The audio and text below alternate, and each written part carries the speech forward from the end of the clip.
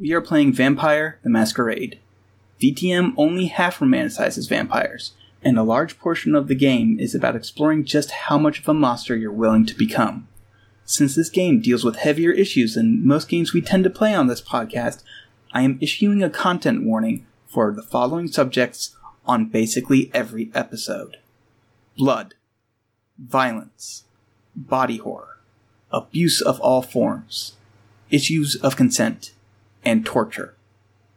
If you feel uncomfortable to listening to any of these subjects, please tread lightly, and we will not blame you if you skip this campaign. Thank you.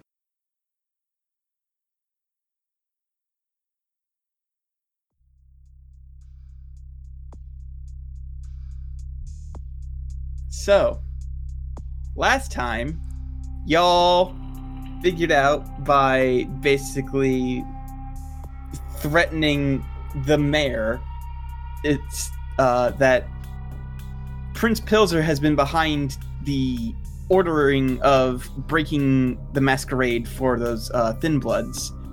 And then you kind of fucking Sherlock-brained your way into figuring out that because he has nothing to really to gain from all this, that when he committed Dialbray back in 1988, he lost the contest of wills, and has actually been a Sabbat Archbishop in Pilzer's body since then.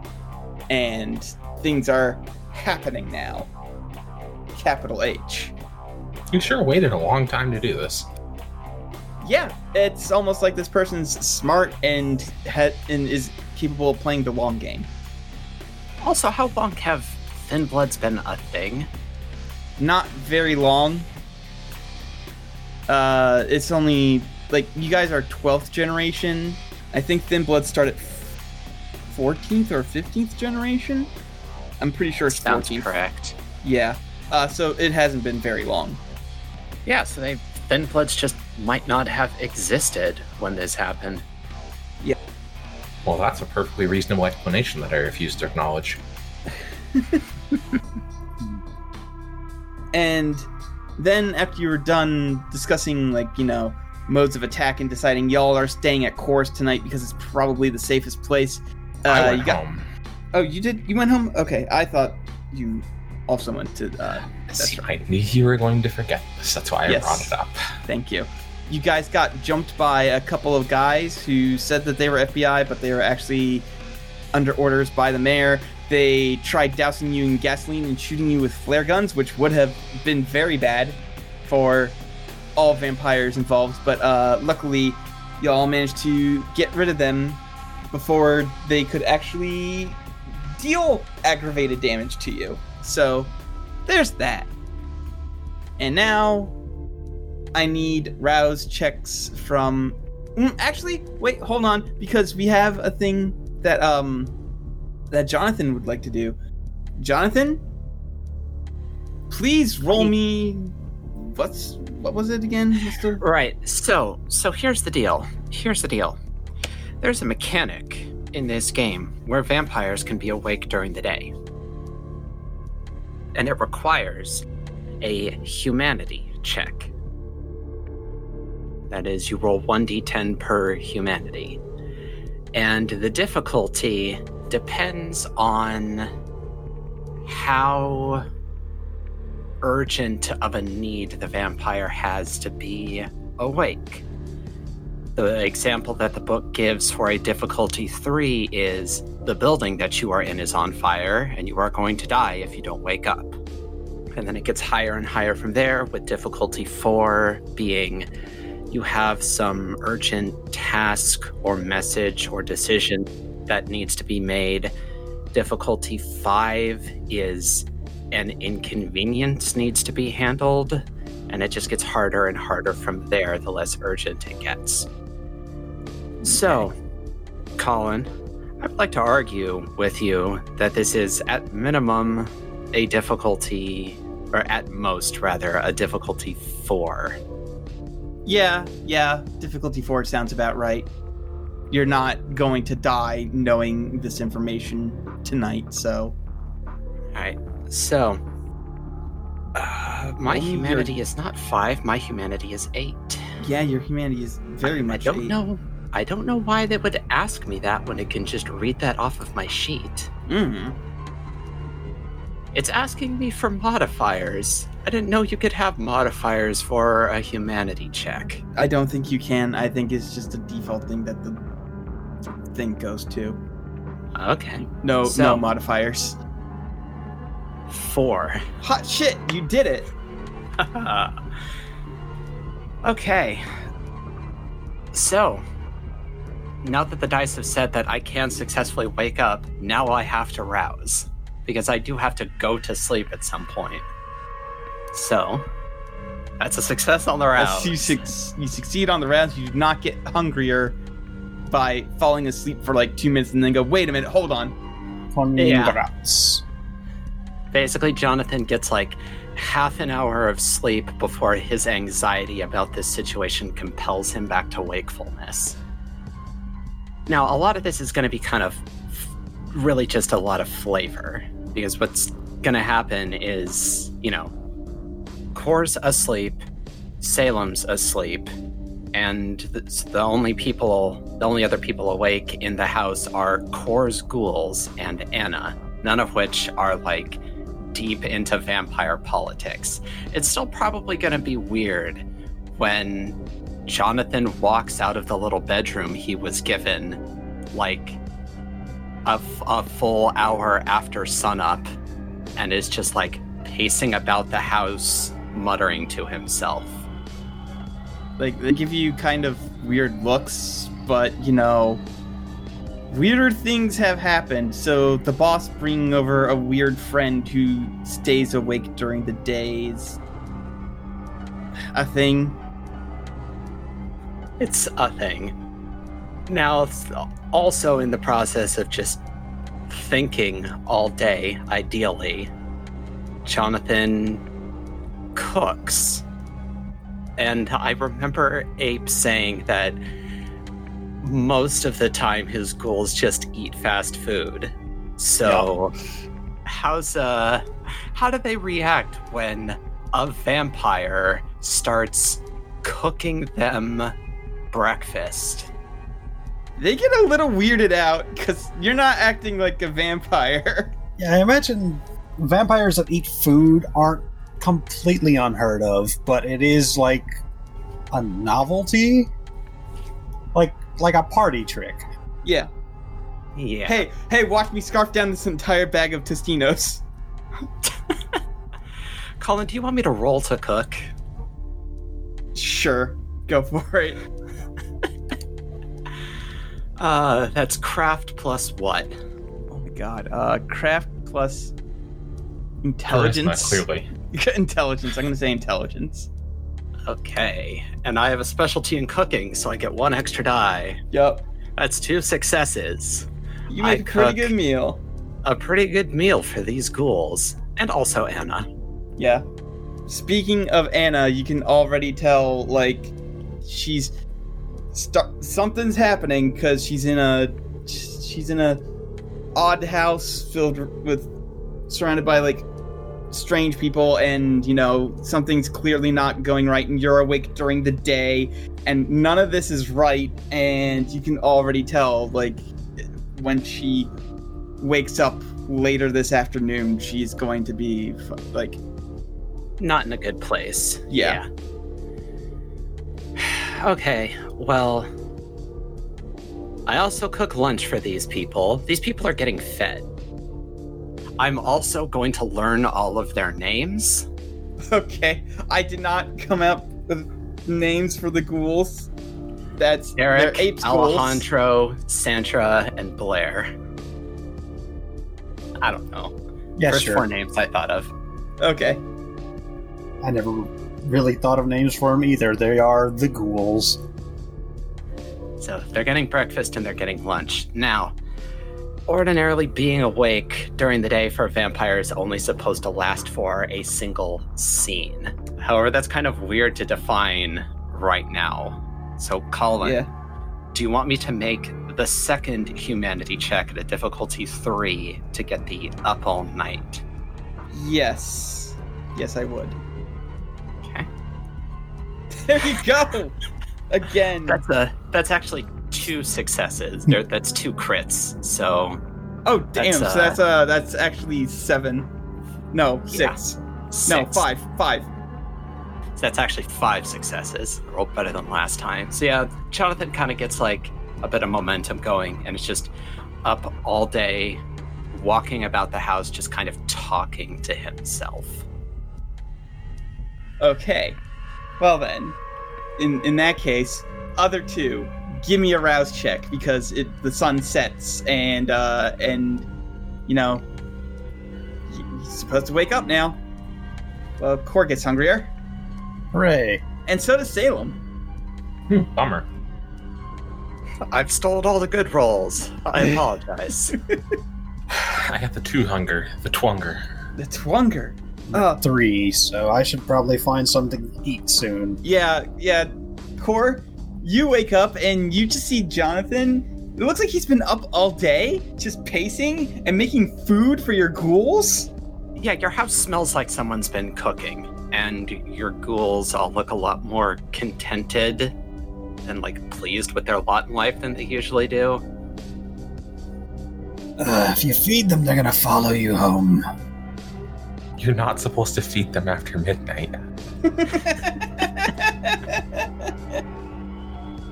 Look, it was after sunrise. It doesn't count at that point.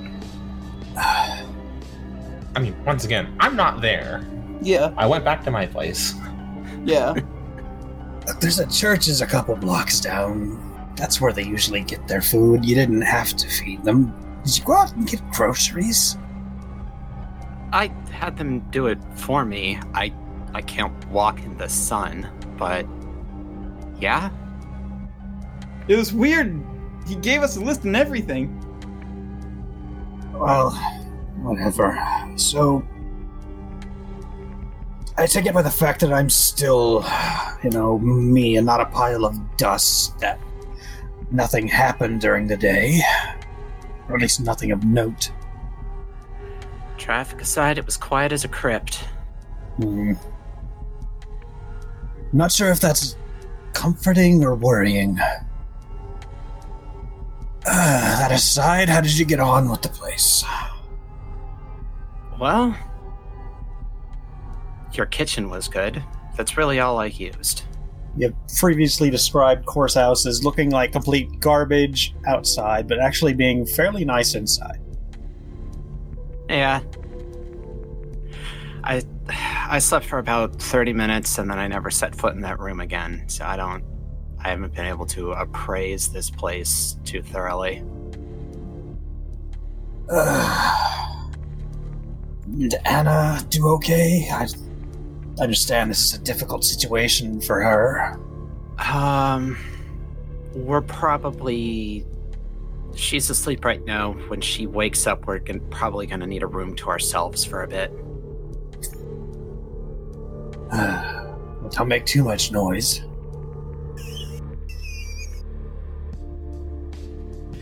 Jonathan has a very severe look on his face at that joke. Lighten up. It was a joke, Jonathan. I understood you liked those. There's a lot of things I'm willing to be funny about. This isn't one of them. Fine. I am starving. Speaking of sleeping people in the house, one of your ghouls is asleep because, that's how you do. That's how you roll. God, fine. Okay, but I'm gonna make a stealth check. Okay, that's fair. You gotta sneak up on him. You gotta keep him on your toe. Alright, so I'm just gonna use stealth and dex. Okay, I'm gonna roll 2d10 because I'm subtracting a couple of dice due to them. Yeah, no, you sneak up on him. Good. Yep. Alright, so how many pips? Let's see. Do I forget you there's a kill chart. him? No, he's my ghoul. What the fuck? I have to ask every time, my man. It doesn't matter. But yeah, I've kind of ruled that humans, I think by default in the books, have 5. Like, if you drain them completely, you can slake 5 hunger. Yeah. That's the only way to completely But you can get your hunger to 0, right? Well, yeah, but like, I mean, just like in general, like they're filled with like 5 pips. But it's only safe to remove up to 2, because 3 is when you start getting into anemia territory. All right. Well, I'll take 2, and I'll have like an orange and some cookies when he wakes up. Okay. By the way, Core, he's a lot like he's more filling. He tastes better.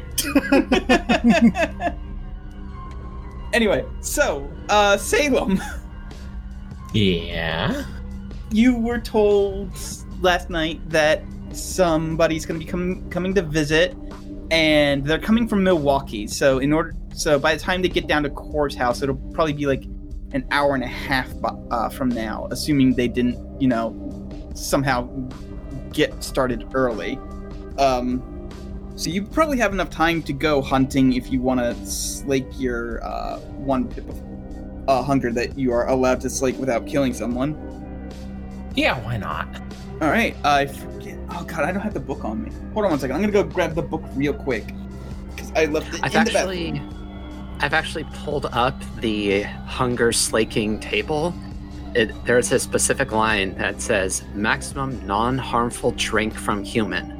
2 hunger slaked. Well, that's exactly how much I slaked then, so that's nice. Congrats. Hooray. Yeah. I'm proud of you. Hunting is on page. You are going to want page 307. Osiris is manipulation plus subterfuge or intimidation plus fame. And I believe that we house ruled that it's manipulation plus fame for Yeah. Salem in particular. Right, so Salem, go ahead and roll me manipulation plus fame. Okay.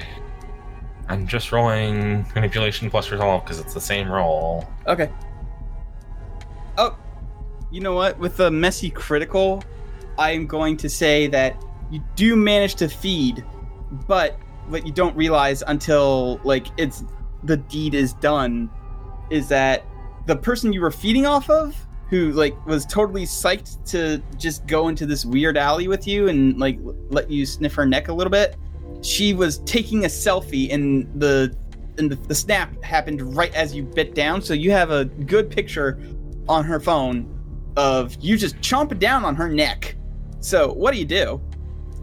Oh, make me do this in the very first. Oh, I know. I could just use compulsion and say, "Hey, delete that." Yeah, okay, and she's not expecting it, and I'm pretty sure it just works if they're not expecting it. So it works on mortals as long. I think it just works on mortals. Yeah, it just works. Well, I think it's in general is things that are not expecting it, and most mortals are not expecting it because most mortals don't know that vampires actually exist. And so she's like, "Oh, okay," and she deletes it before she tweets it out. And then I'm like, "Hey, sorry about that. Can we retake that?" Yeah, sure. I make sure there's no blood on her neck. Yeah. Well, the thing about vampires is that they are typically pretty good at cleaning up the evidence. There's a thing even in the book that says your saliva closes up the wound, so that way there's no evidence that you bit them. So I smile with no teeth. Good job. And yeah, she takes the selfie. The book does say, by the way, no roll is required against an unprepared mortal victim. Yeah, unprepared mortal. But I'm ruling that mortals that are prepared for it, such as hunters or ghouls that are aware of you being a vampire, will be able to roll for it. Yes. That makes sense. I shouldn't get an I win button. Yeah. All right. So then, are you going to go to Coors after that, or are you not going to be present for this meeting? Yeah, no, I'm going to make sure this girl goes home. Mm-hmm. Because I don't know exactly how wanted I am right now. And while I'm willing to go out and pretend everything is normal, I would like this girl to go home so she can't be, like, grabbed out in public. Right. And then I'm going to go to chorus. Okay. So yeah, you get there with, I'll say like 45 minutes before Annabelle, like the earliest that Annabelle will arrive. So y'all can interact with each other for a little bit until she gets there. Jonathan looks like shit. Hey, John, you look like shit. Sorry. Let me try that again. You don't look so good, my friend. I'd imagine not. I'm running about 30 minutes of sleep.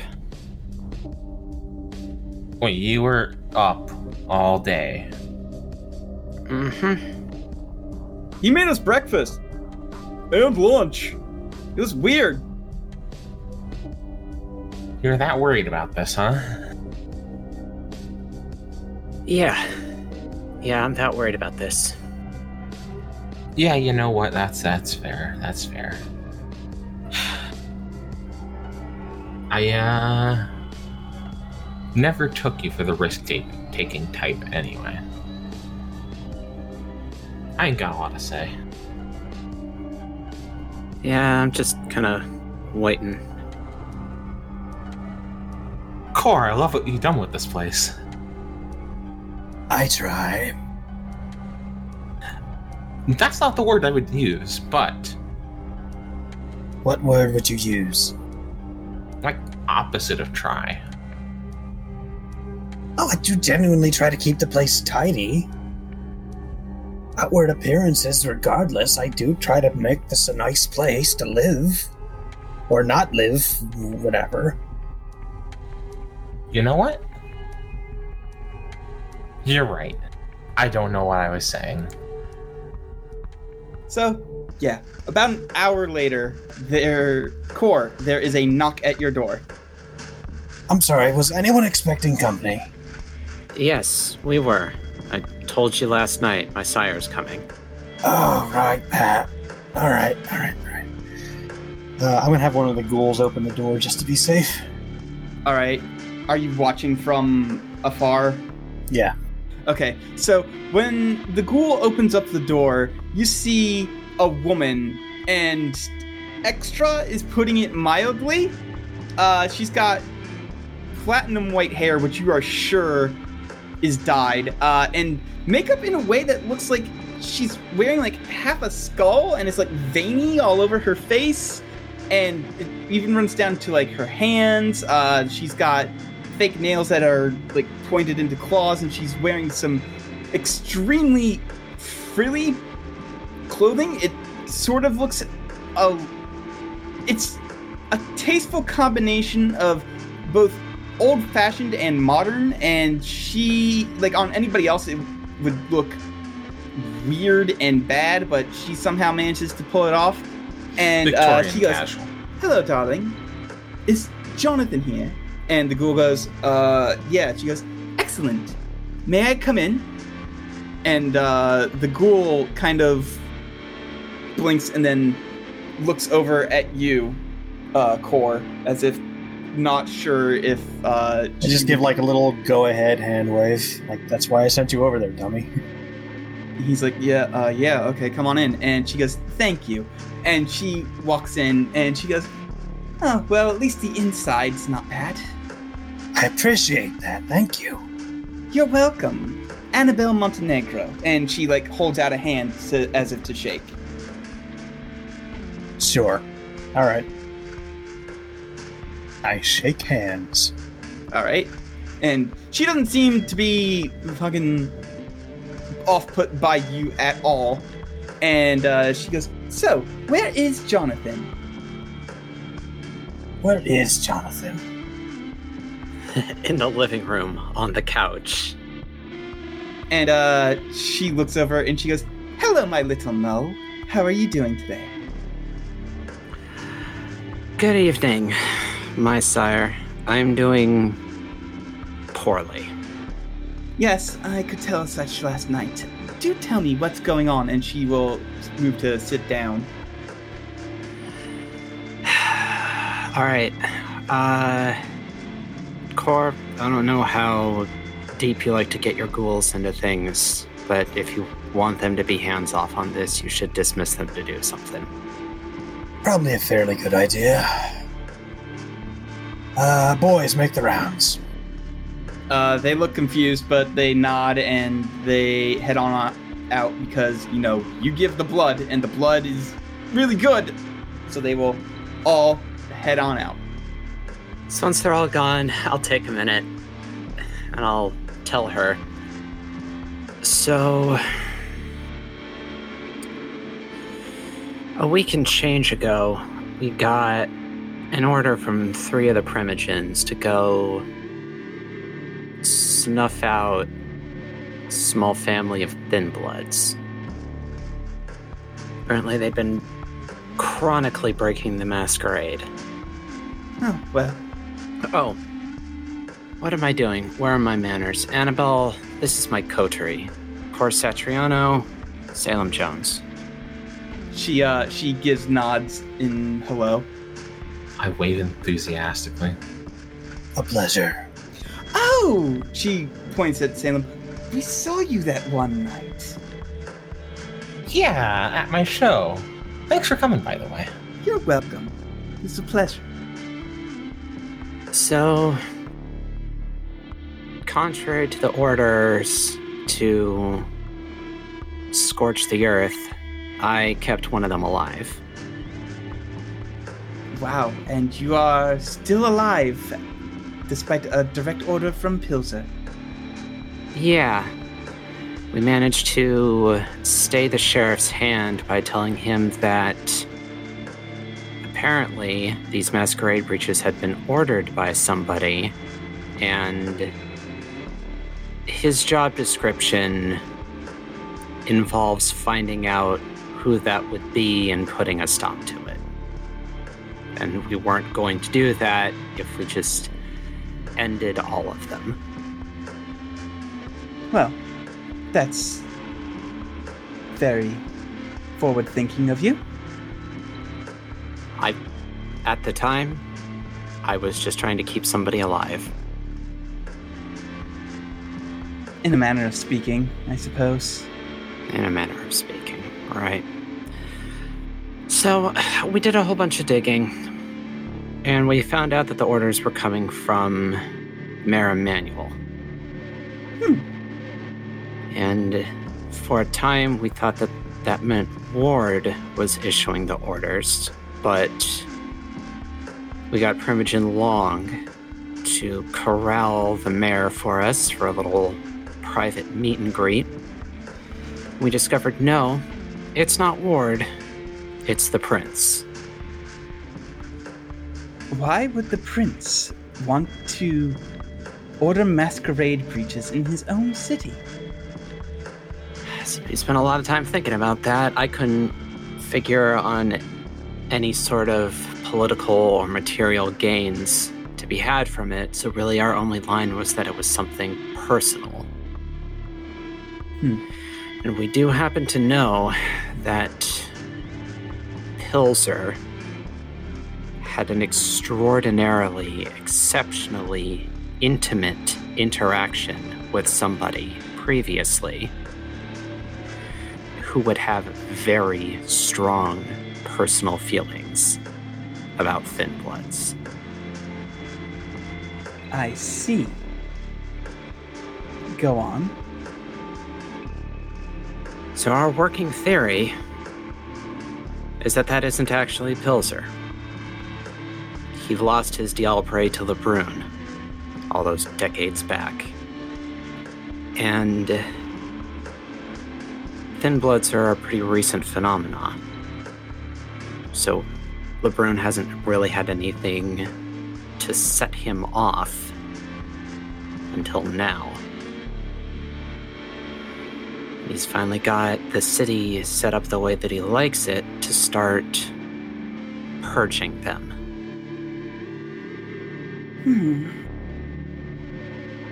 That's an interesting theory, I suppose.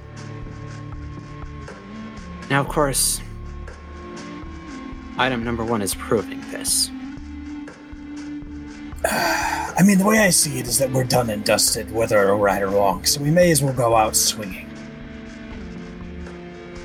That's an interesting way of looking at your life.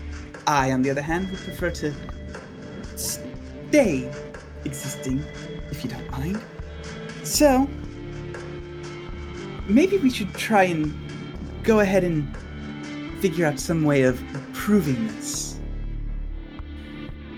Alright, well, proving it is specifically why I thought to call you.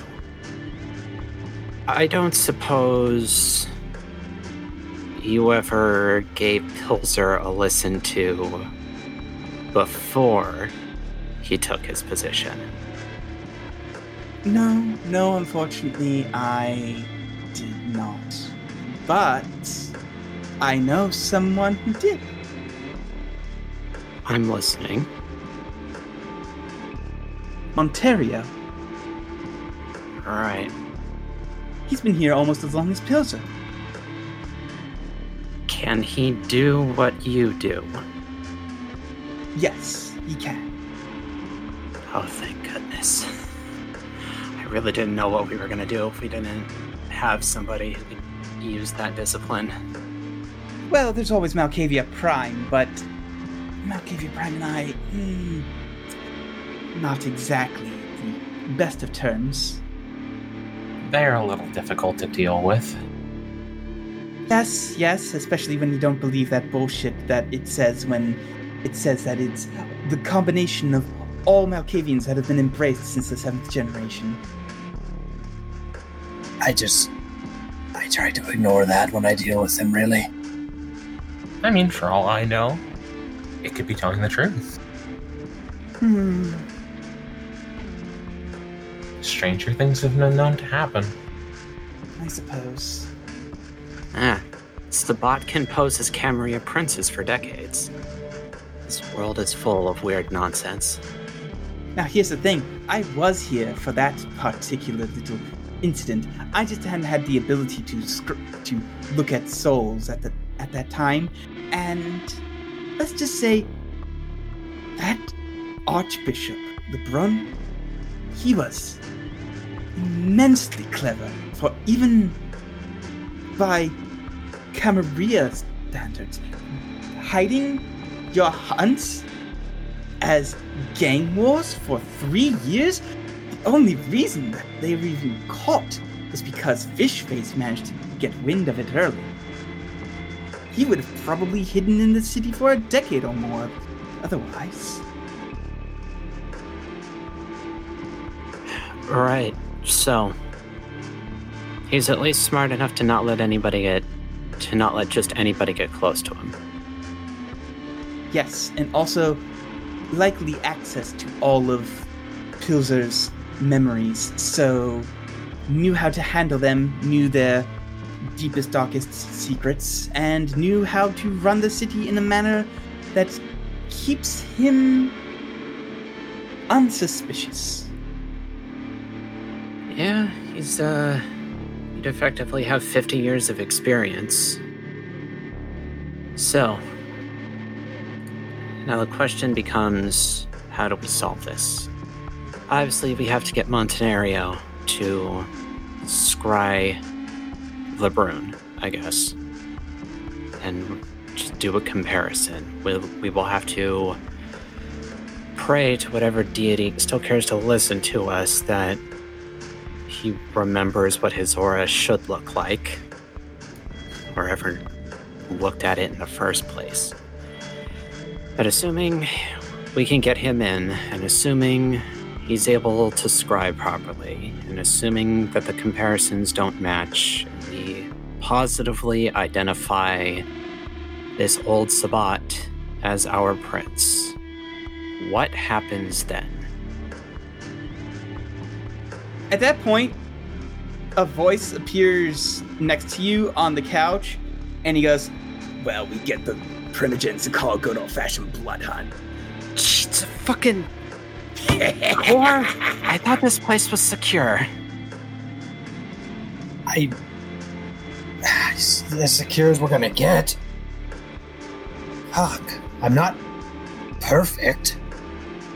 Oh, that's what that roll was for. Yeah, I accidentally rolled 1 publicly, but no, I did roll your guys' Sense the Unseen privately to myself and then compared it to his shit, and he got 1 more success than Jonathan. God damn it. Shame you can't spend willpower to re-roll Sense the Unseen.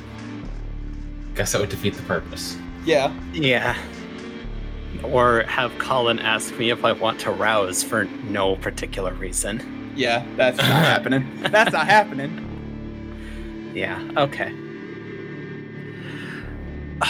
Okay, well... Okay.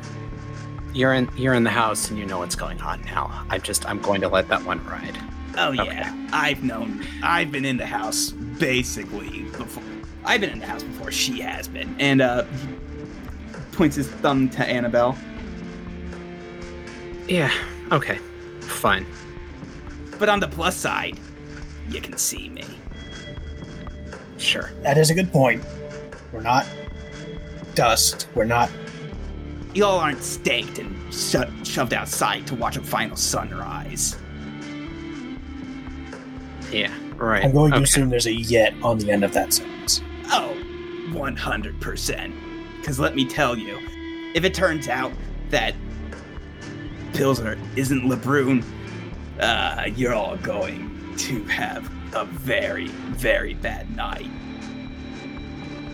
Yeah. God, I figured this was all conditional. So, getting all the Primogens together to declare a blood hunt against a prince. Good idea, on paper. However, Ward and Olsen. Yeah, Ward and Olsen. Now, I was up all day thinking about this, and it's around here where my thoughts started circling. Where exactly do the Primogens derive their authority? It's just from the prince, right? Correct, as far as I'm aware. Okay.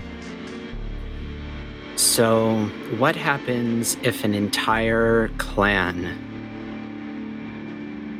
decides that it disagrees with its Primogen? Not much in this city, honestly, because Pilsner's word is law. Yeah, but see, here's the thing about that is, and again, this is predicated on us being able to prove this definitively. Any Sabbat power in the Camarilla is illegitimate from the word go. The Sabbat were founded at the same time as the Camarilla, and that's because 2 clans said, fuck all of you, we don't care for the way you do things. They've been our enemies since second 0. There's no way that LeBrun's word actually carries any law if we prove that he's LeBrun. Big if there. We have to work with the hypothesis that we have, right? Yeah, we have to assume that we're correct. Now, outside of that, there's other problems. What do we do if we go to the Primogens and we tell them what's up, and we even bring Montenario as testimony that we're correct, and all of them just say, so what, we like the power we have? What happens at that point? We're done. It's plain and simple, we're just done. If it makes you feel any better, that's not very likely to happen. I hope not. Like, presumably they all stick with this arrangement because they prefer it to anything that the Sabbat would instate. So it's in their best interests to root out the Sabbat in any way. And Yeah. I don't think any of them really liked Pilsner in the first place. If there is one thing No offense. vampires are, Stank guy. it's factional. Well, I mean, Ward is Ventru. So, Yeah, but at the very least, there would have been clan solidarity there. Although we might actually be able to pull that, because having a Sabbat pose as a Ventrue for very nearly 3 decades, that'll probably get under Ward's skin pretty thoroughly. Maybe we just need to appeal to his pride. like the scenario if they all go, not my problem, is pretty low because you're going to get at bare minimum 1 or 2 clans that go, well, fuck that guy. Yeah, I mean, at the very least, the Brujah are 1 step out from Anarchs, and the opportunity to topple a prince is going to be delicious. So I turn to Annabelle, and I say, so, I did have another thought. Yes. Well, 2 others. 2 others. 2 others that have the sort of same starting point. What if we just go over all of their heads with this one? And there's 2 routes for that. The first is, and I know that I'm sleep deprived because this is psychopath shit, but what's stopping us from just buying a whole bunch of burner phones, calling each other and hollering all night about Reiner Pilsner is actually a super powerful vampire. He has enormous amounts of political power. He runs Chicago. This is where he sleeps. And just let the Second Inquisition handle it. Oh, I can answer that one for you. All his contacts in the FBI that keep us safe will 100% be turned around against you. And the minute you make that sort of call is the minute he starts pulling in favors, starts turning in blackmail, starts putting in the bribes. And guess what? You just called the Second Inquisition on your fucking self. Yeah, okay. Noted. So, the other going over his head idea. What if we get Pilsner red-listed? What if we just take this problem straight to the inner circle, get a Justicar, or at least a couple of Archons down here to handle it? If anybody is going to take offense to a Sabbat holding power over a Camarilla center, it's going to be the inner circle.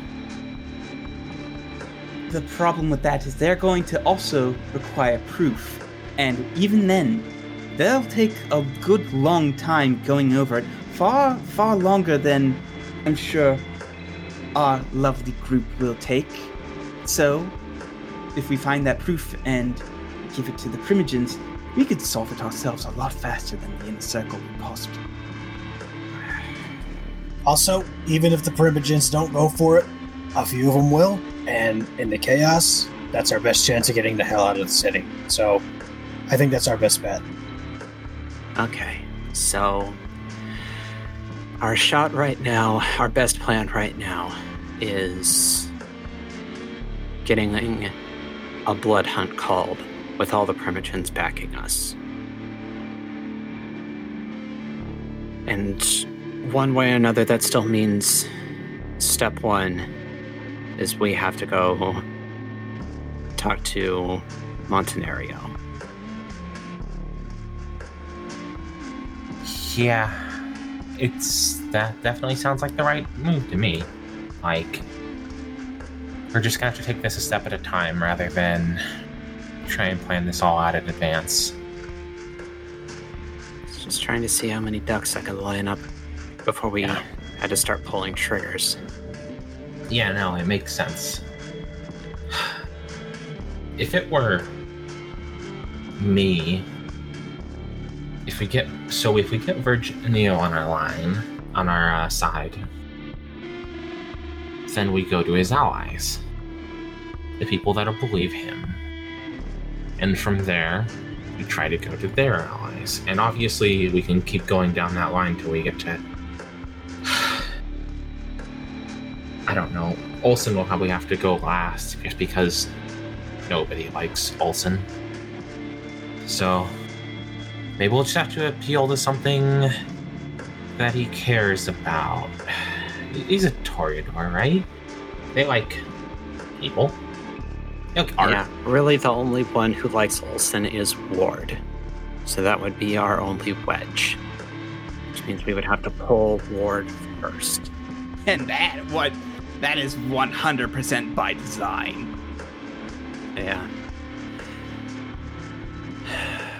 God damn it, Pilsner, you have made our job of dethroning your usurper extraordinarily difficult. If he even is a usurper. Because remember, I'm still waiting on proof myself. I haven't forgotten, Sheriff. I, for one, appreciate the waiting. I'm cool with not being deader.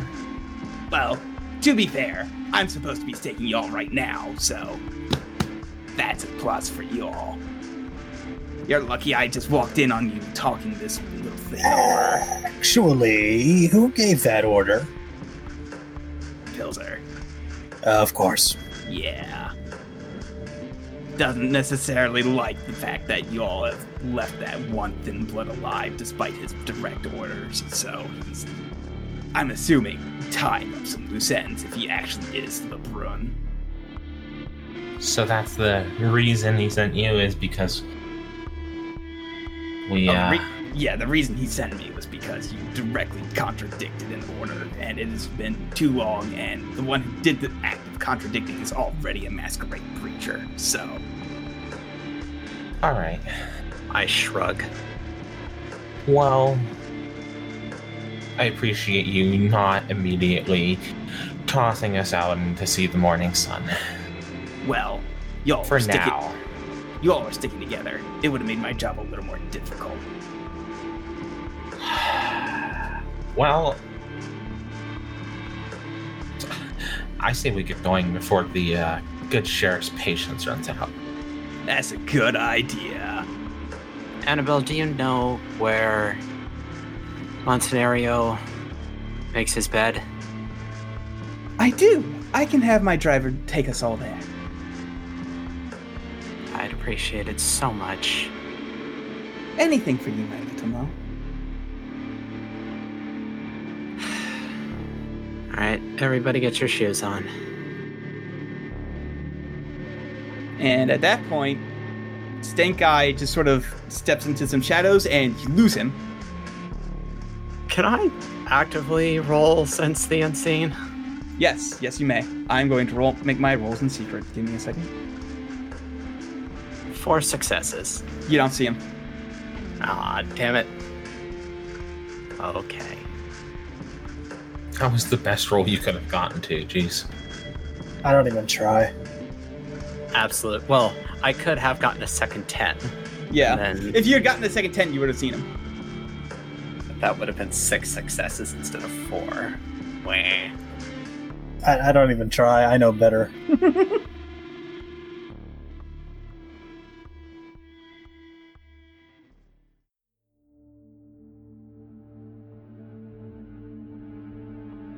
All right. So then, Annabelle gathers you all into her car, and she has her driver take you all from Englewood across the Chicago River and up to Little Village.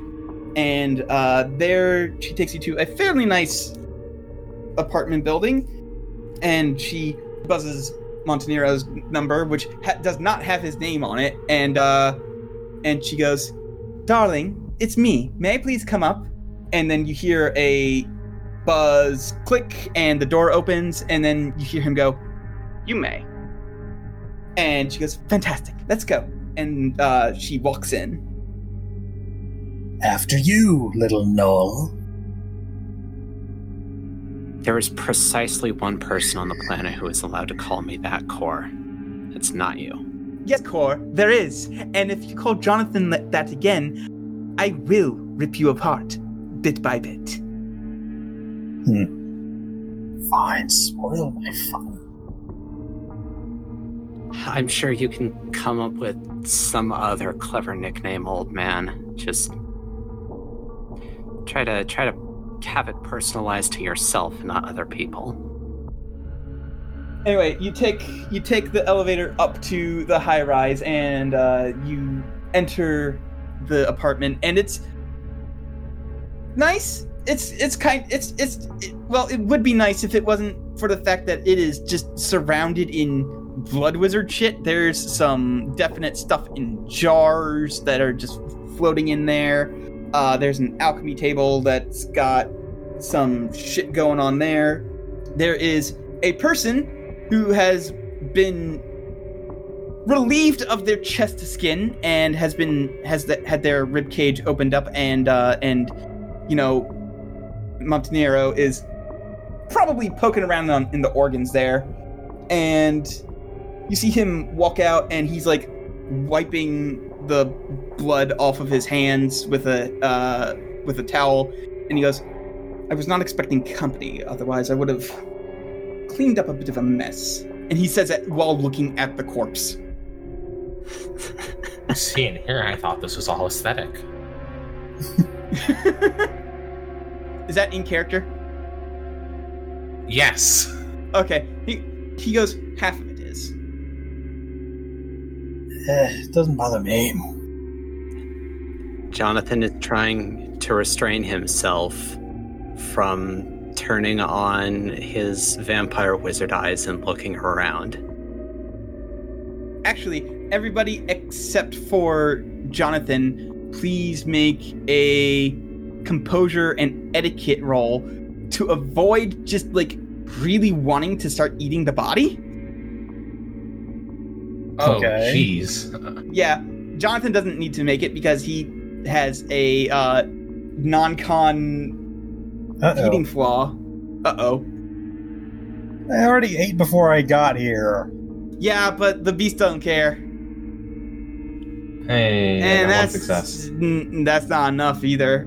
You two start eyeballing the body pretty hard, and Montanero goes, oh, go. Indulge yourselves. Wait, hold on. I only have one hunger. Never mind. I'm sorry. It's just I'm not going to, but it's a little distracting. Is there a different room we could do this in? He gestures for you to follow, and he leads you into a library, which does not have jars and shit floating in it. It's actually a rather nice library. It's just Lots of pleasant. big old books too. The older the books are, the bigger they get. Yeah, it's like wine. They just get bigger with age. They just absorb moisture from the air. They're like, books are sponges. Little known fact. Yeah. And Chloe, do you have points in etiquette? No. Okay. Yeah, I was wondering why it was just a composure roll for you See, and not an etiquette roll. I have 1 point in etiquette and 2 in composure, so I just completely fucking failed that roll. No, I have 0 etiquette, it turns out. Rip. No chill. You would think I would, actually, but no. No manners on this bitch. So he sits down in a nice big leather chair, and there's no other seats in here because he's usually by himself. And he goes, "So, what do I owe this pleasure?" I look at Annabelle because she's the highest ranked person in the room besides him. And so if she wants to lead this, she's gonna. If she motions at us to take it, I will. She motions at you. It's your discovery, after all. Yeah, all right. By the way, Colin. How does Virginio like people to talk to him? With the exception of Pilzer, he likes Baby to... voice. He prefers to be talked to as if he is the most important vampire in the room, because he usually is, and that basically anything you say, you should kind of put on a thin layer of feeling like you're inconveniencing him, but don't lay it on too thick, because then he gets annoyed. Got it. And does he prefer any particular method of address? No. Not since the pyramid fell. Okay. Okay, so I can't call him my Primogen, because I ain't got one of those. Well, you can call him my Primogen, it's just... It'd be a little insincere, maybe a little off-putting. I'm trying not to be that right now. Yeah. So instead...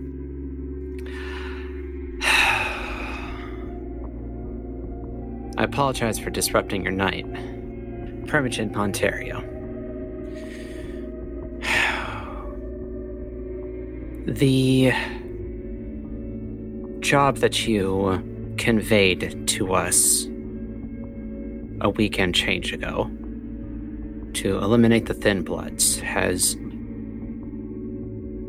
brought a piece of information to light that we felt could only appropriately be brought to you. We have been told by Mayor Rahm Emanuel that the orders that were being given to the Thin Bloods to break Masquerade were coming from Prince Pilsner himself. Interesting. And as I'm sure you're aware, the Prince would have nothing material or political to gain from this. So our only thought is that it would be a personal grudge. And while we don't have any reason to believe that Pilzer would hold something against Thin Bloods outside of the controversial nature of their existence, we do know that Pilzer entered into a very particular contest with somebody who did.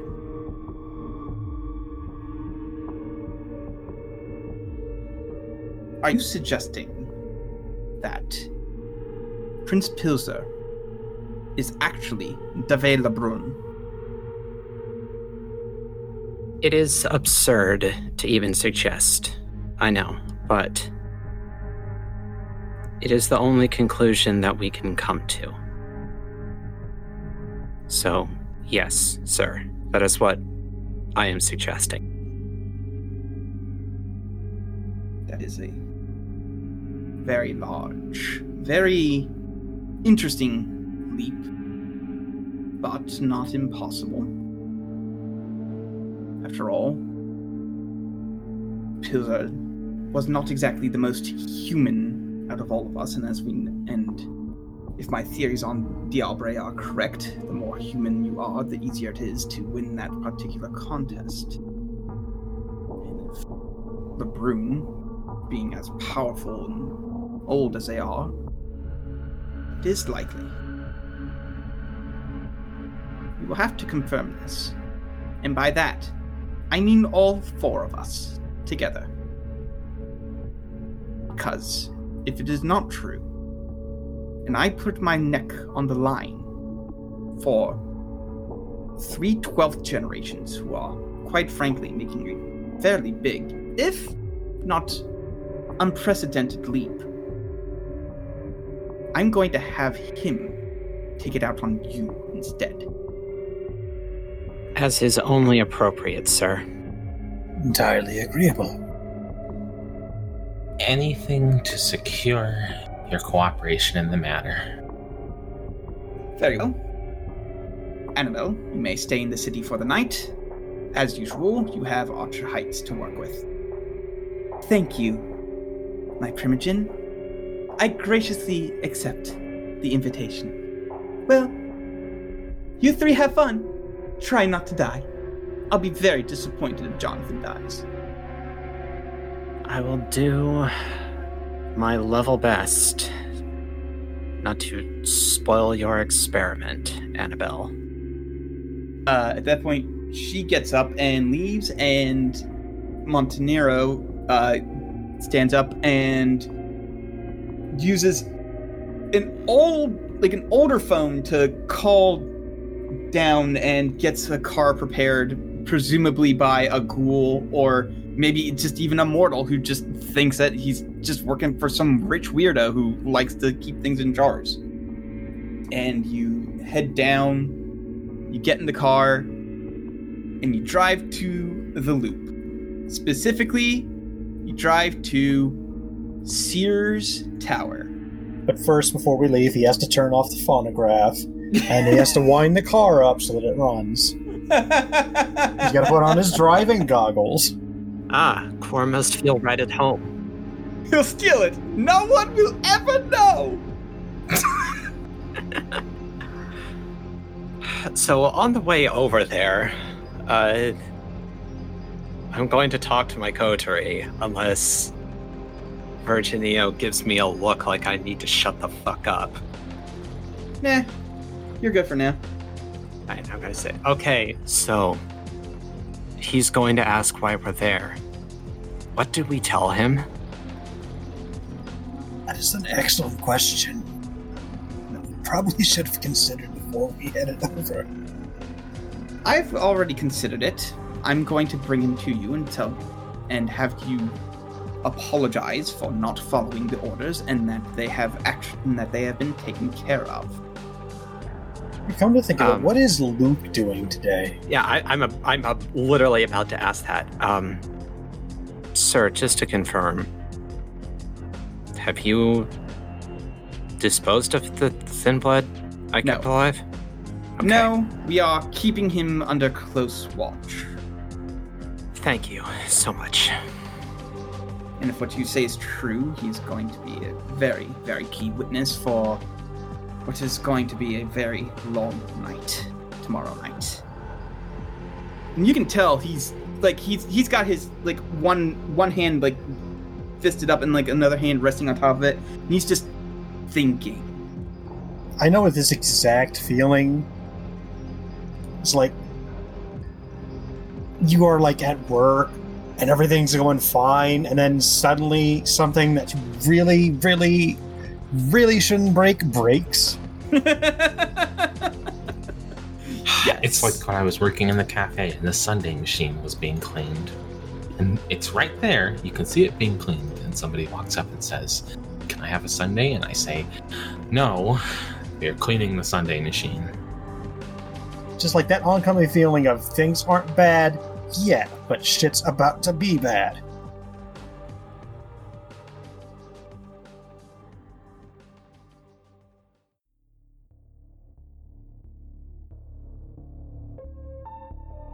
So, you get up to the Sears Tower, and I'm going to keep calling it the Sears Tower because I know the name has changed, but everybody in Chicago still calls it the Sears Tower, so it's the Sears Tower. The tower. Yep. And you eventually make your way up to the 110th floor. And I don't know what the actual 110th floor is like in the Sears Tower in real life, but in this game, it exists as Pilzer's personal office. Basically, the entire floor. There's a nice big waiting room, and then a nice, ostentatious hallway that leads to the door that is actually his office. There's, fountains there. It's got some nice paintings. And, of course, you guys were announced ahead of time. And Montenero opens up the door, and it's on the floor. Everybody has the dinosaur. Yep. And there you see in front of you is a man who looks like he was embraced in his middle age. He's got some pepper in his hair. He's very clean shaven. He's got very nice suit on. He's got a very nice watch on. He's sitting behind a very nice desk. You can probably guess it's mahogany of some sort. I was going to say, is this genuine mahogany? Mahogany. Glad that we all remember that exact joke. And he is sitting there with his fingers steepled, and he says, "This is them?" "Yes, it is, sir. And I believe they have something to tell you." And then he steps to the side to let you all take it. All right, Colin. How does Pilzer like to be talked My to? prince! Okay. Does he prefer if we stand, kneel, bow? What does he like? He wants you to stand, but also not look him directly in the eye when you're Like a addressing gorilla. him. Yes. Okay, so Head slightly down. looking past his left ear. Got it. Mhm. That's how he likes to be. So he likes to be addressed as my prince. How does he like to be talked to? Does he prefer frank language, deferential language? Does he always address people specifically when he wants them to talk, or are people free to talk until he cuts over them? You're free to talk until he cuts over you, and as far as the other ways preferred, he prefers deferential, but he also admires people who are a bit frank as well. So, like, the faster you get to the point while still being deferential, the better with him. Okay. Now, I know I've done a lot of talking so far, but we're gonna have to lie here. And, my lying dice aren't good. So, could we maybe have the person who's got all the lying dice take this one? You have lying dice? Lying dice. Where are the lying dice? Which one's the lying stat again? Is it subterfuge? I feel like it'd be manipulation. It's going to be manipulation plus subterfuge. Well, my subterfuge is not great. My subterfuge is 0, but my manipulation is 2. Same. I've got 4 dice total. That's double mine. Unless Colin's gonna let me roll on fucking politics, Nope. you've got the best No. dice for the job. This is not a politics talk. This is, you have to lie to the fucking prince and get away with it, or you die. Yeah. No pressure. Alright, so manipulation plus subterfuge. Yes. Damn, I was really hoping you'd give me persuasion, but alright. I was really tempted to try to pop awe, but I thought maybe that might piss him off. So I won't. Well, wait, hold on. Technically, you would only be rolling subterfuge if you specifically have to lie. If you tell a bunch of half-truths and avoid, dance around it, you could probably get away with persuasion, right up until you actually have to lie. We'll see what rolls Colin Yeah. demands. Yeah, I would like to hear what Salem has to say first, and then I will decide what the roles will be. Oh, never mind. Awe doesn't even apply to this. So it's a good thing I didn't bother. By the way, Salem, I would have told you, in the car, don't be afraid to say that this is my fault. It is my fault. I'm the one who kept him alive, me explicitly, not the rest of you. Don't feel the need to disguise that. Noted. Also, definitely don't tell them that, the whole reason we kept them alive is because we wanted to find out what was going on behind the scenes. Be bad. Just like we wanted to try and root out any remaining. Which, by the way, was actually the truth.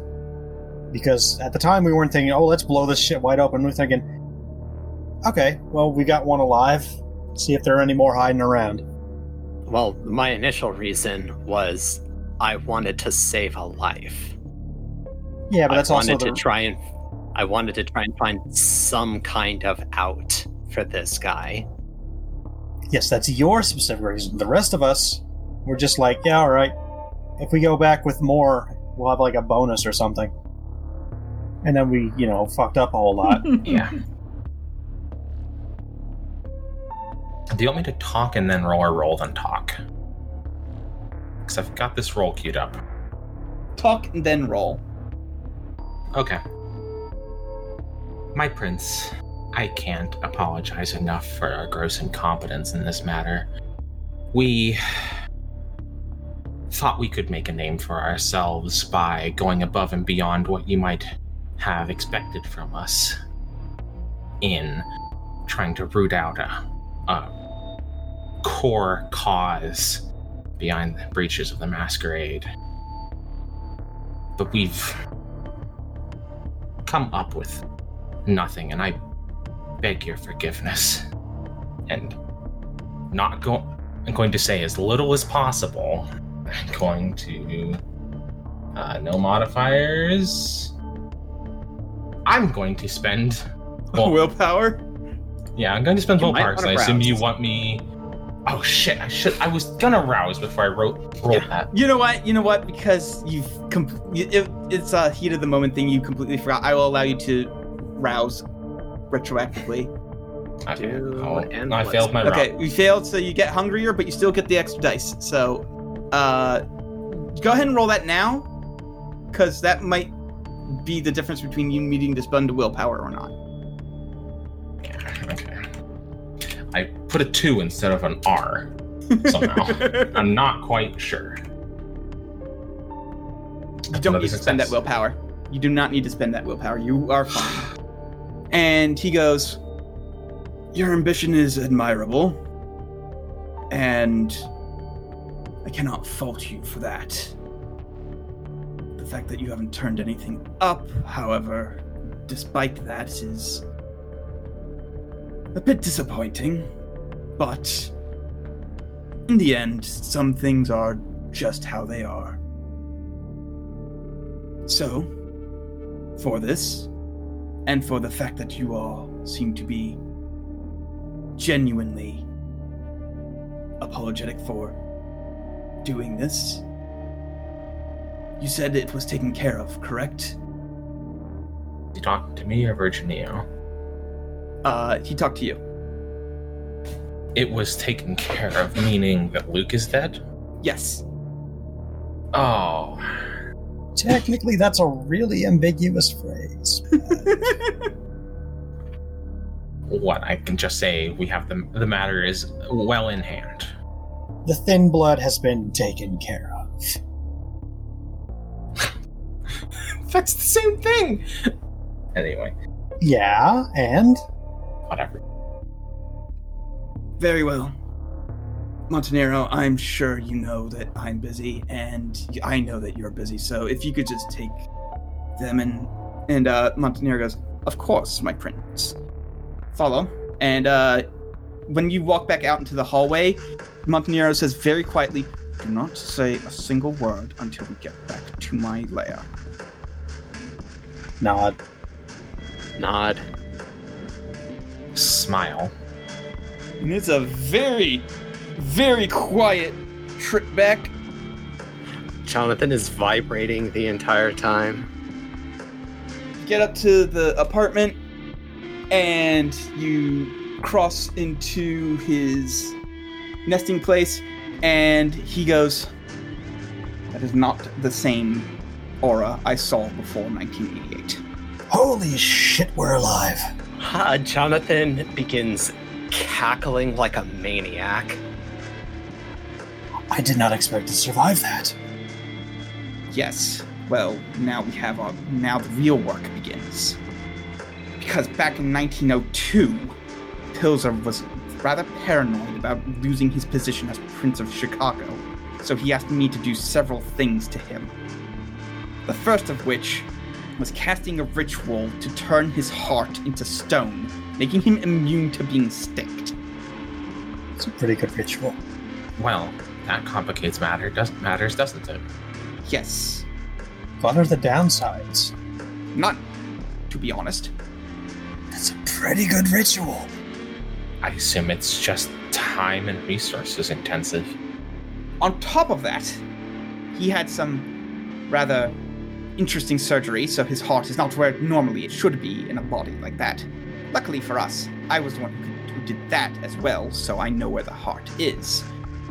And also, luckily for us, I tend to not put too much stake, and I make plans ahead of time. I managed to find a ritual to create a stake that would be able to pierce that stone heart. The good news is that all you would have to do is get the stake and bring it to me. And I will be able to finish the ritual, and from there, you will be able to deal with Pilzer, hopefully legally, but I'm sure complications will happen with that as well. The bad news is, you will not be able to do it tonight. It is an hour and a half outside of Chicago, in a haunted mental institute that was abandoned years ago. Oh, great. Well, honestly, is there any other kind of abandoned mental institute, really? You'd be surprised how many are not actually haunted. However, I chose this one specifically for its peculiar defenses and its ability to keep mortal and kindred alike away from it due to its nature. So, you would have a safe route to the stake. Yes, I would. May we have it? He will tell it to you. And then he goes, I've not been up there in many years, so this information is a bit outdated. The ghosts may have changed their patterns a bit. Snake, they've switched their patrol routes. I do not believe ghosts patrol. That wasn't in character, you dick. No. I like to imagine that you were speaking in character, and he does not know. He 100% does not know it's a video game reference.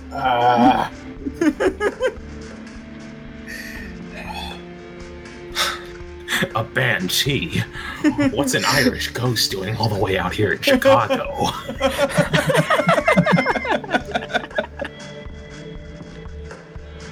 Meanwhile, I will have to be trying to convince the Primogen that we would need to call a blood hunt on the prince, who is not actually the prince. That is going to be interesting. Is there any way that we can help? I can be convincing. Which would you think is less dangerous? Walking into a bunch of ghosts, the worst they could do is throw some rocks at you, or walk into a lion's den where 6 incredibly powerful people will be ready to tear your throat out at any minute due to any slight infraction. I want the ghosts. I guess it depends how angry the ghosts are. I can't usually talk to ghosts. It's up to you. And I 100% did plan if one of you wanted to go with Montanera, I will let you go. This is not me railroading you into going to the spooky asylum and like fighting ghosts. This is like, if one of you wants to stay behind and do the political stuff, go for it. Can you punch ghosts in this? I forget. If you do it right. Anyway, so like Jonathan's blood magic shit is probably the most useful against ghosts. Hold on, I'm looking at the book right now. There is a bit near the end called Antagonists, and it has a subheading Creatures of Horror, and under there is a subheading Spectre. All right. Is listed like box punchable check? So before I read this, Colin, do you want me to make a roll to know these things? Yeah, I kind of do. Intelligence plus occult. Who's got the best occult numbers? I have I 1. have 0 got occult. 2 in occult. I have I think. 3 intelligence. Yeah, 2 in occult. I'll be rolling a total of 4 dice. I would roll the same amount of dice, so it's your game. Alright. I haven't done a roll today, I don't think, aside from that, what's in the front. So Unless parapsychology would give me an extra dice, in which case it would be 5. Colin. Yeah. I mean, yeah, that seems like the sort of shit. Yeah, I was thinking, yeah. Okay, then ignore that rouse. Alrighty then. Let me... Do I want to rouse again? Why not? Yeah. Cool, I did it. Hey, you did it. Nice. Alright, so I'm rolling 6 dice. Do Cool. not get hungrier. Alright, intelligence plus occult. A modifier of 2. I got 3 successes. That's enough to know the stuff in the book. Yeah. Okay, so Wow, Salem, you sound different. let's see. It has a list of attributes, secondary attributes, skills, disciplines, specials.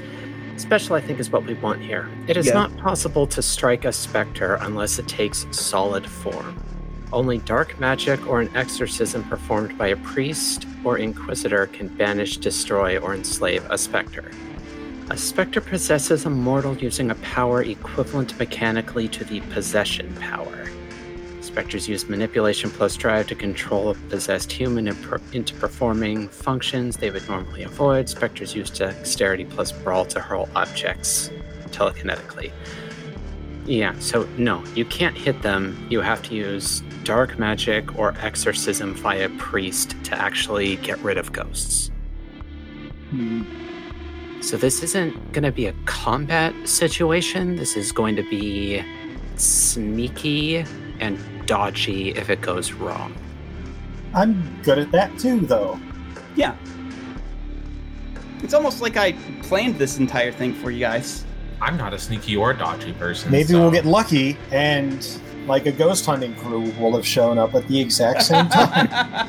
Well, my dex is 1, and my my stealth is 0. So this would not be an environment that I thrive in. Do you have, like, Uh. blood magic? You can do some stuff? Does that count as dark magic, or is dark I will magic like say the yes, human for wizard this- magic? For the sake of making the game fun and giving you options, yes, blood magic counts as dark magic. Okay. Is there, like, the an actual problem- difference? Kind of, I think. I know that blood magic is different from regular ass magic in World of Darkness. So the issue is that I have 2 blood sorceries.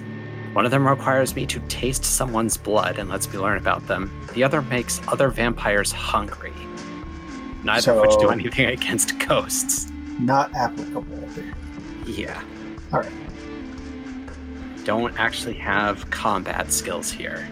So this is more Core's deal. Yeah, I think this is 10,000% your bag. Core, this is a sneaking mission. You'll have to secure supplies on site. Whereas I've got a bunch of dots in politics, and Salem has a bunch of dots in talking. So we might be better served helping bring people around. Well, good luck with that, guys. I'm gonna go deal with ghosts. Actually, wait, hold on. I thought of something. One of you might want to go anyway, because Sense the Unseen will come in real handy there. Oh yeah, I fucking thought about that, and then I just flew out my ear like a fucking fly. Yeah, I'm not trying to railroad you guys into doing this, but I just expressing my thoughts. One of you might want to go along with. I mean, I have premonition. I don't have sense the unseen. Oh. Okay, well, I have heightened senses and premonition. That's it. I have Sense the Unseen. So, So now it's an escort mission. yeah, the issue becomes that I'm the one with the special eyes, but I'd be shit at all the, things you actually have to do in order to not get murdered. I don't think ghosts are capable of killing a vampire. It seems to be that they can possess mortals, so that doesn't apply to us. But they can throw objects telekinetically, which would just be superficial damage. Unless But- somebody's got a bonfire going nearby, we're okay. It'll suck a lot, but we'll be fine. Yes, but it actually can add up. Like, you can be reduced to a pulp and die that way. So it is possible to die by just stacking a ton of superficial damage. Yeah, but you guys have ways of like healing superficial damage super fast. Okay, so I guess the move then, I'll go with Core to the asylum. And Salem, do you want to stay behind in the city and help with talking? It's about all I'm good at. Okay. I will have my phone on and on silent if you need to ask me things. You can just talk via text. I will do my best not to, die. Please and thank you. At the very least, I can see convincing everyone except Ward and Olsen. And this includes Stankai, who will have to be present for the meeting. Though. Oh, sir, he's already on board. He's extremely on board as soon as he knows that. Stankai knows. Stankai knows what we're doing and hasn't killed us, so that's about as on board as we'll probably get him. Very good. If I may offer... No, I wouldn't even start with that. I would not try and offer insight to this man. No, he would not. I am not going to give him advice unless he asks me for my thoughts. Well, tomorrow we all have a very long night ahead of us. So, I would suggest going back to your particular hidey holes, getting a good day's sleep, and in the morning, dealing with this whole thing. Aye, sir. Again, thank you so much for your incredible generosity in this matter. He nods and then thinks and goes, if any of you do run into Stankai tonight, please let him know that I wish to see him about a rather sensitive matter. Of course.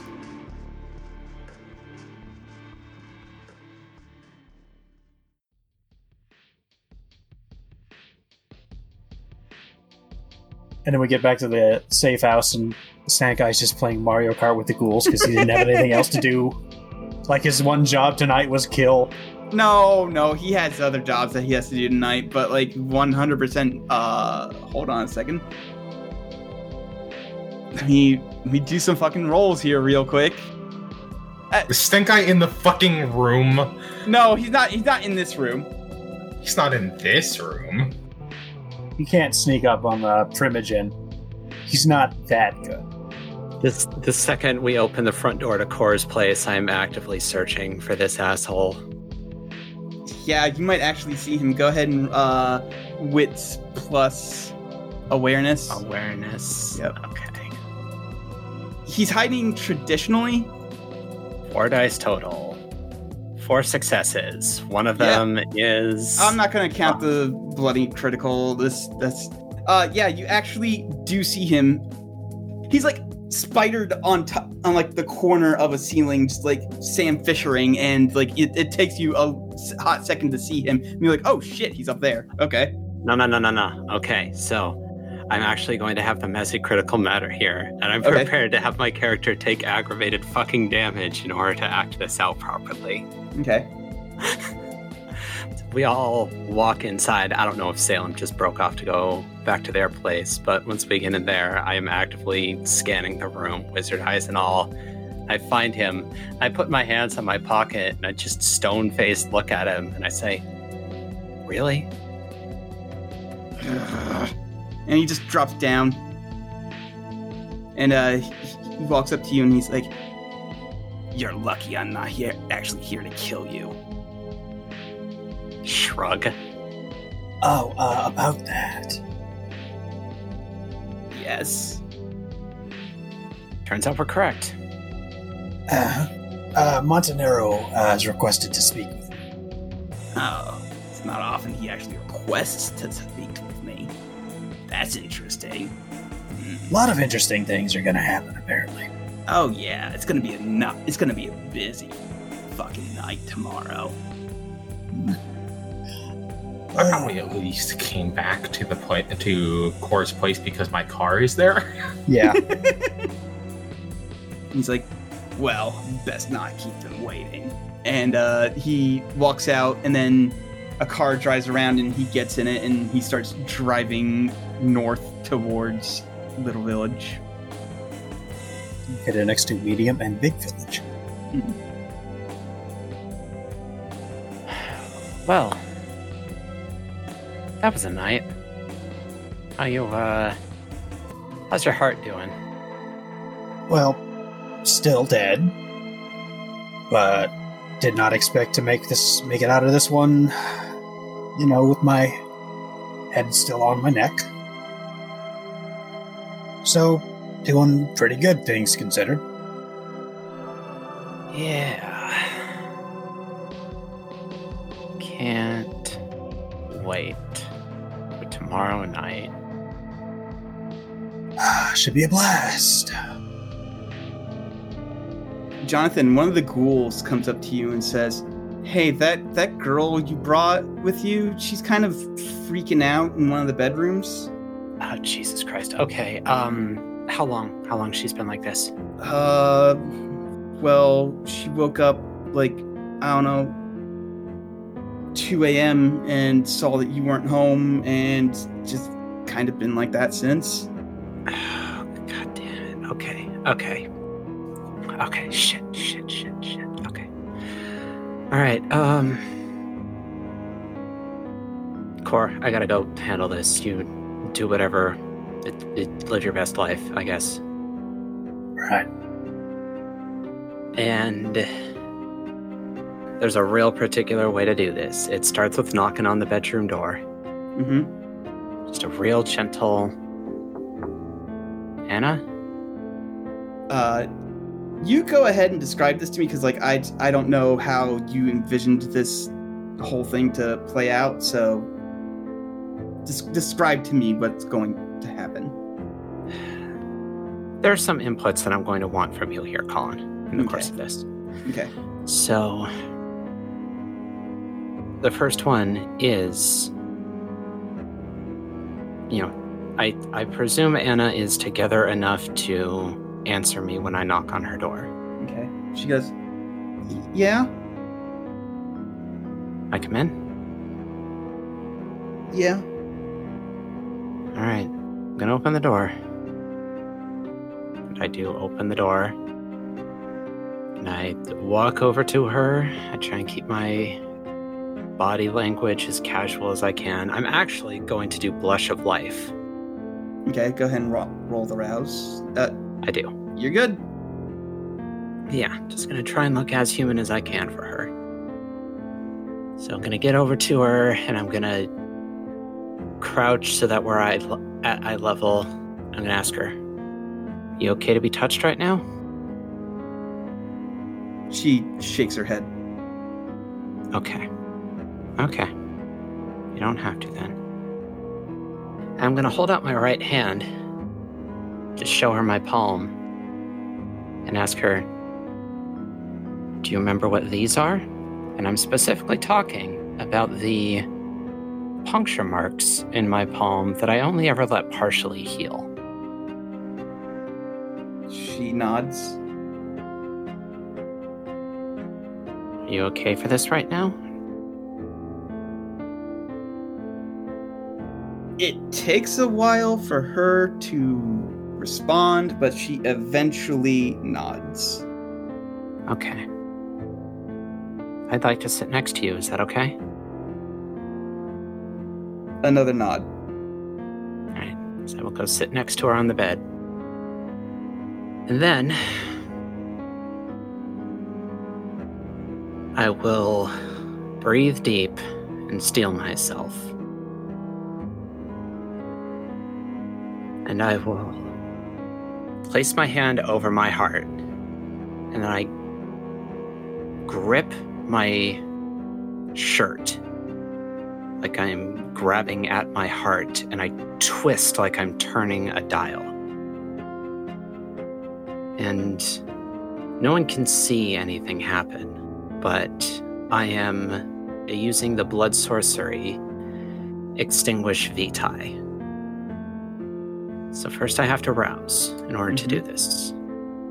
Fortunately, I succeed. Now, here's the thing. This is supposed to be a contested roll. However, I'm doing this against myself. So it just, you can choose to fail. Right, but technically speaking, Colin, I'm not alone in here. The beast is also a voice. Oh, yeah. So yeah, go ahead and roll both rolls. Okay. So the attacking roll is intelligence plus blood sorcery. And that's 2. 2. And oh man, the defending roll is a lot. Intelligence plus occult, or No, oh, stamina plus composure. oh, jeez. And that's powerful for me. 4. Okay. I'm burning I should have done the fucking reroll first. I'm using willpower on this. It's fine. So that's 5 dice versus 2, so I'm rerolling 3. That is another success, so I fail. All right. But, Colin, Yeah. there's this thing in the book called winning at a cost, where if a roll fails ultimately but has any successes, you can offer to let the player win, but at a cost. And it's usually proportional to how many successes they're down. Right. And I would need 2 in order to get into a winning state against Right. the beast here. Right. So my immediate thought, and you can, it does say that you can just indulge and offer suggestions, but my immediate thought here is just giving you 2 aggravated damage, and aggravated damage works a lot differently than the damage that vampires usually take, in that you have to roll to heal it, and you can only heal like so much aggravated damage a night. I think it's only like 1 a night, so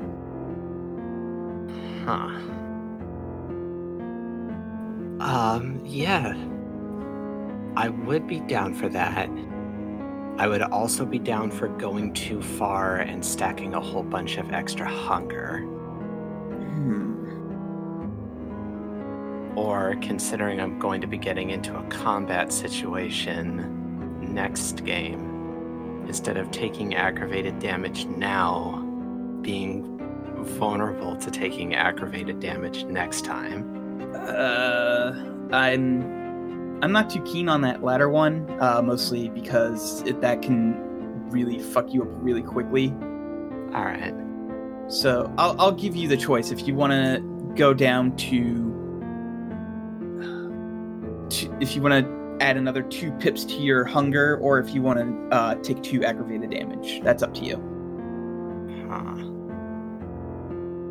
What would be more interesting is the question. I think the aggravated damage would be more interesting, because tomorrow night you can just like ask Anna, "Hey, I'm hungry. Can you just let me chow down a little bit?" And she'll probably say yes, of course, because she's there to help you out as much as you're there to help her. Yeah, that's fair. All right, so Okay. mark the aggravated damage as the X's on your character sheet. Okay. So now I am down to 3 pips of health. And Extinguish Vitae automatically raises my hunger by 1. Okay. And let me double check my roll. I did not get any crits on that. So, I don't instead go up by 2, which is what the effect of critical successes are. Okay. All right. So, I guess Jonathan and the Beast get into a bit of a fight on the inside. And you just stubbornly decide, no, you don't get to win this time. I force the issue. I threaten the Beast down into basically a suicide pact, and it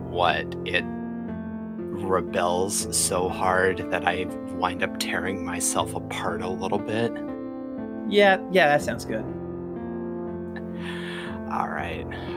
So, I take a whole bunch of damage, some really bad damage, and I get hungrier. But I do, in fact, manage to scrub the undeath out of my blood. There you go. Jonathan raises his right hand to his mouth and bites into it along those puncture marks to get the blood going. And he will hold it out to Anna and just wait. She knows that it doesn't take long for that to heal up, so she goes for it sooner rather than later, kind of having to fight herself on that a little bit, but, you know, she's been doing this a while that she knows if she waits too long, you're just going to have to bite down again. So she takes it and she starts doing little sips at first and then, you know, kind of gets into it in earnest because vampire blood is delicious for some reason.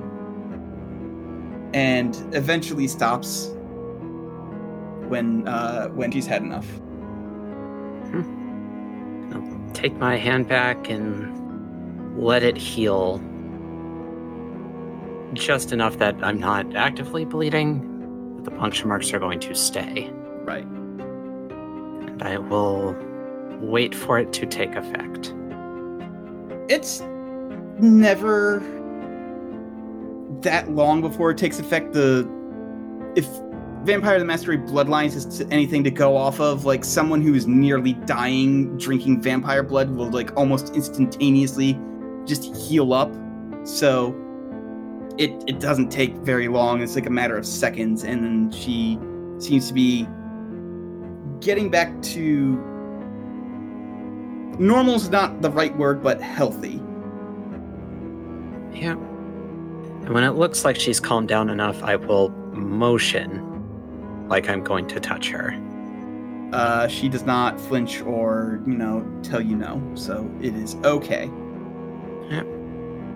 And I'm gonna just hold her until sunrise comes and I pass out. All right. So, Salem, is there anything you want to do while this is all happening? Yeah, back at my apartment, there's something I want to do. Okay. Since it hasn't come up yet, and I took this power, and god damn it, I will make use of it. So premonition is like a passive thing. Mm-hmm. Normally, where you just get to go, oh hey, you're having a premonition about thing. Right. But in this case, I want to actively use premonition. It says the user can also actively provoke a premonition by focusing on a subject, making a rouse check, and rolling resolve plus auspics. The number of successes rolled determines the level of insight on the subject, if any. I want to do that. I want to try and have a premonition about Gary Olson. Okay. Because as far as I'm concerned, Gary Olsen is the big person in our way. So I'm going to roll Resolve plus Aspects, and you get to tell me how this goes. Or also, I'd be perfectly willing for you to just tell me, like, next week after you figure it out. Yeah, that would be appreciated. Although I do have something. I might have something in mind. So go ahead. All right, Premonition is Resolve plus Discipline. Mm-hmm. I got 2 successes. Yeah, that's enough. So you have a premonition, and it's kind of fuzzy and foggy where this is actually taking place. So like you can't make out fine details, but there are a lot of Primogen sitting around some sort of table and talking, and you see Gary Olsen getting. It's not Gary Olsen who's doing it, but you can see, because you are sort of aware of what's going on all around you. It is instead Rick Ward who gets up and shouts something, and then Virginio kind of just sighs, and then all of a sudden you see a stake appear in Rick Ward's heart as Stank Eye appears out of nowhere, and then just Stank Eye takes his claws, puts them underneath Rick Ward's chin, and just starts pulling his head off, and just throws it on the floor, and just sort of turns around, like covered in blood. And you can see Gary, he's actively afraid. And then Virginio says something, and that's where the premonition ends. Like, you couldn't make out any of the voices of what was actually said. You could just only barely make out the faces. But yeah, something happened that Virginio did not like, and Stank Eye just fucking kills Rick Ward. Unless you prevent that from happening. Gonna be a hell of a party. So this is a thing that's going to happen, not a thing that has happened. Right. So Rick Ward is going to say something stupid. It's going to be something that upsets Virginio. Well, if that's how you feel, then stake me in the heart and rip my head off. And then Stank Eye's going to fucking kill him. Right. And presumably this will in some way affect... Wait, Rick Ward gets his head pulled off? Yeah, Rick Ward gets his head pulled off, but you can see that it visibly upsets Gary Olsen, yes. Go ahead and roll me intelligence plus politics, which I guess is just a straight intelligence for you. Damn. God damn it. That's my roll. Hey, actually, I'm not sure what this role is relating to, but can I make the case that to use insight instead of politics? Sure. Yes. Go for it. Fucking thank you. Insight plus intelligence. That I can work with. Okay. 3 successes. Well, I hope that was any good. Yeah, it's good enough. You get the feeling that since it has to be a unanimous vote to go for against the prince, that Virginio's going to get that unanimous vote no matter the cost. So if the other 2 Primogens are dead, then it's a unanimous vote. Yup.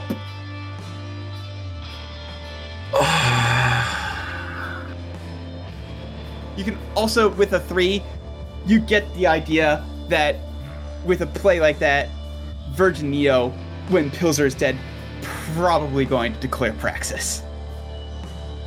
Yeah. Well, I'm not going to just text that. Okay.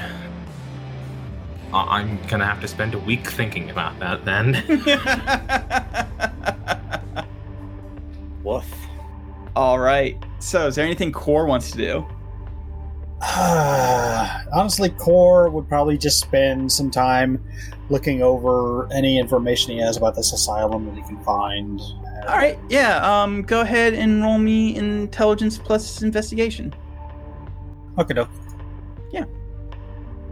A success out of A Wow. success. Yeah. I mean, it's an asylum, all right.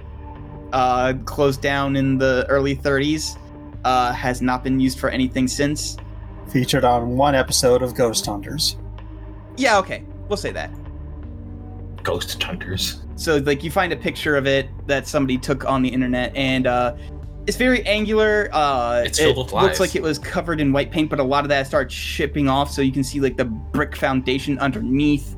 A lot of the windows are busted. It's overgrown with foliage, but that foliage is also, like, dying because it's not getting enough nutrients in the ground, perhaps. And then it's also covered in graffiti. And it just, in general, looks like the exact kind of place that would be fucking super duper haunted. Yeah, that sounds about right. Yup. But yeah, that's all you can find out about it. So yeah, you can't really find any information on it, but you do find the picture.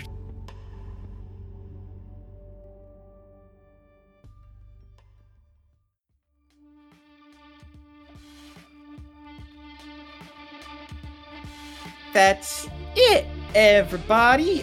Y'all get 3 experience points. Hooray. Hooray! I'll take the experience. Hooray. Collingwood Psychiatric Hospital. Hospital. Hospital. It's where people go when they fuck up stealing things. That's called jail. What is this asylum? Do you have to know, or you just like Google asylum? I just fucking looked on Pinterest. Alright, so this one might not actually be in Chicago. No, probably not.